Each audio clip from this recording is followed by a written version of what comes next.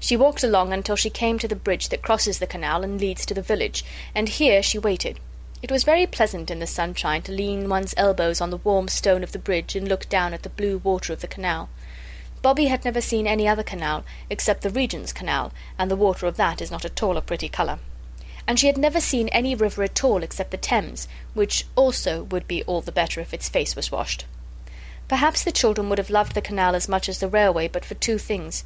One was that they had found the railway first, on that first wonderful morning when the house and the country and the moors and rocks and great hills were all new to them. They had not found the canal till some days later.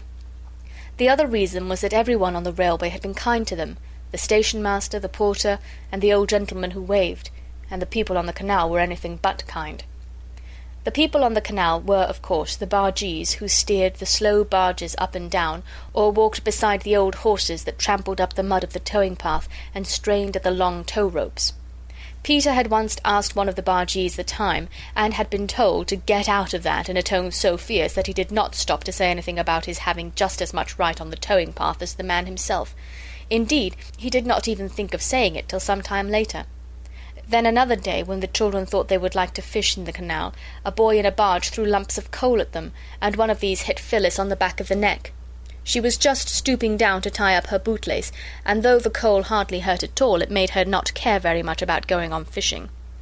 On the bridge, however, Roberta felt quite safe, because she could look down on the canal, and if any boy showed signs of meaning to throw coal, she could duck behind the parapet. Presently there was a sound of wheels, which was just what she expected.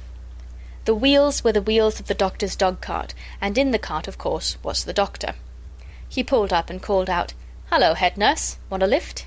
"I wanted to see you," said Bobby. "Your mother's not worse, I hope," said the doctor. "No, but—" "Well, skip in, then, and we'll go for a drive." Roberta climbed in, and the brown horse was made to turn round, which it did not like at all, for it was looking forward to its its oats. "This is jolly," said Bobby, as the dog-cart flew along the road by the canal. "We could throw a stone down any one of your 3 chimneys," said the doctor as they passed the house.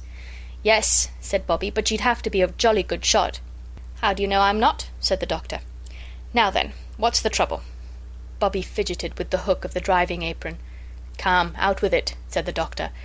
"It's rather hard, you see," said Bobby, "to out with it, because of what Mother said." "What did Mother say?" "She said I wasn't to go telling everyone that we're poor. But you aren't everyone, are you?" "Not at all," said the doctor cheerfully. "Well?" "Well, I know doctors are very expensive, and Mrs. Viney told me that her doctoring only cost her 2pence a week because she belonged to a club." "Yes?" "You see, she told me what a good doctor you were, and I asked her how she could afford you, because she's much poorer than we are. I've been in her house, and I know. And then she told me about the club, and I thought I'd ask you, and... Oh, I don't want Mother to be worried.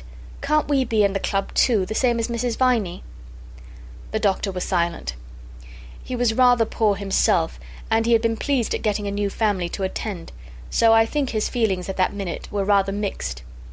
"You aren't cross with me, are you?" said Bobby in a very small voice. The doctor roused himself. "Cross? How could I be? You're a very sensible little woman. Now look here, don't you worry. I'll make it all right with your mother, even if I have to make a special brand new club all for her. Look here, this is where the aqueduct begins."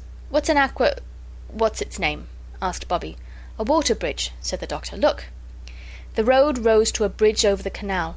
To the left was a steep rocky cliff with trees and shrubs growing in the cracks of the rock, and the canal here left off running along the top of the hill and started to run on a bridge of its own, a great bridge with tall arches that went right across the valley.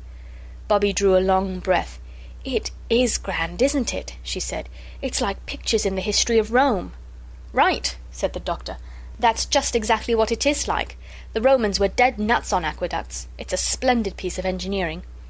"I thought engineering was making engines." There are different sorts of engineering. Making road and bridges and tunnels is one kind, and making fortifications is another. Well, we must be turning back. And remember, you aren't to worry about doctor's bills, or you'll be ill yourself, and then I'll send you in a bill as long as the aqueduct." When Bobby had parted from the doctor at the top of the field that ran down from the road to 3 Chimneys, she could not feel that she had done wrong.